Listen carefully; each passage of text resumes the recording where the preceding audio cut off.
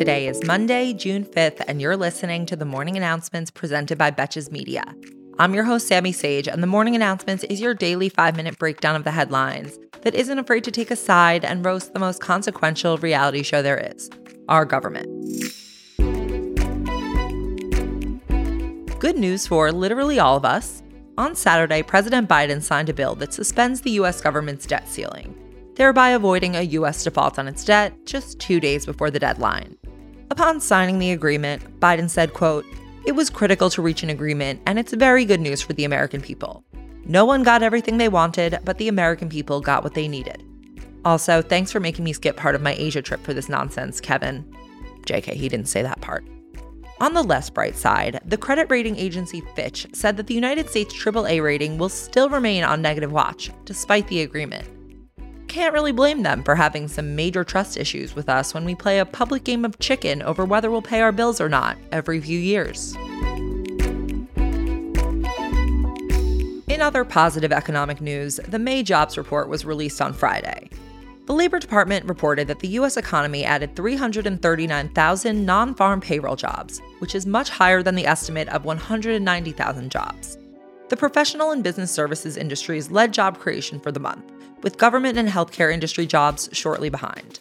The unemployment rate rose to 3.7% against the estimate for 3.5%, though this report marks the 29th straight month for positive job growth. Average hourly earnings rose in line with expectations of 0.3%, with average annual wages increasing by 4.3%, which is just 0.1% below the estimate. Gold star for the red, white, and blue devil. And if you hear that reference, you make me proud. On Friday, a federal judge issued a ruling that struck down Tennessee's legislation that had passed in March, banning drag shows in public and restricting where children could watch them. The judge wrote in his opinion that the anti-drag law violates First Amendment freedom of speech protections, and that the restrictions were substantially overbroad. Tennessee's state attorney general has already promised to appeal the ruling. So now we have just 25 more anti-drag and 400 more anti-trans pieces of legislation throughout the country to go.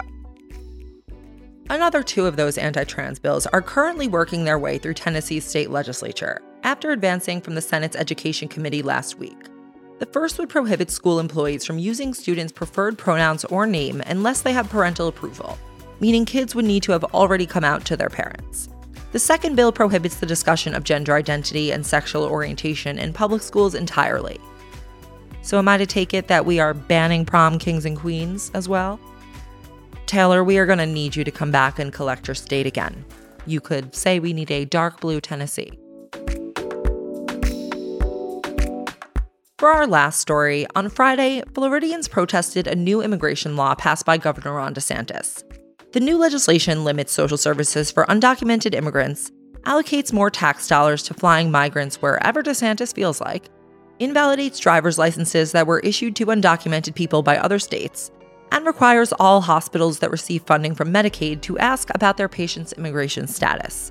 Also, anyone in Florida who transports someone who they know or should know is an immigrant could be charged with a felony for human smuggling. And the law does not only penalize migrants, but any employers who don't check their employees' immigration status. This could potentially create an interesting pickle for the state's economy, as the nonprofit research group, the Florida Policy Institute, estimates that without undocumented workers, the state's most labor-intensive industries would lose 10% of their workforce, and potentially lead to a $12.6 billion drop, or about 1%, in Florida's GDP in a single year, thereby decreasing overall tax revenue. So what'll it be, Ron? Billions or bigotry? Thank you for listening to the Morning Announcements brought to you by Betches Media. Until tomorrow, I'm Sammy Sage, and now you know what the fuck is going on.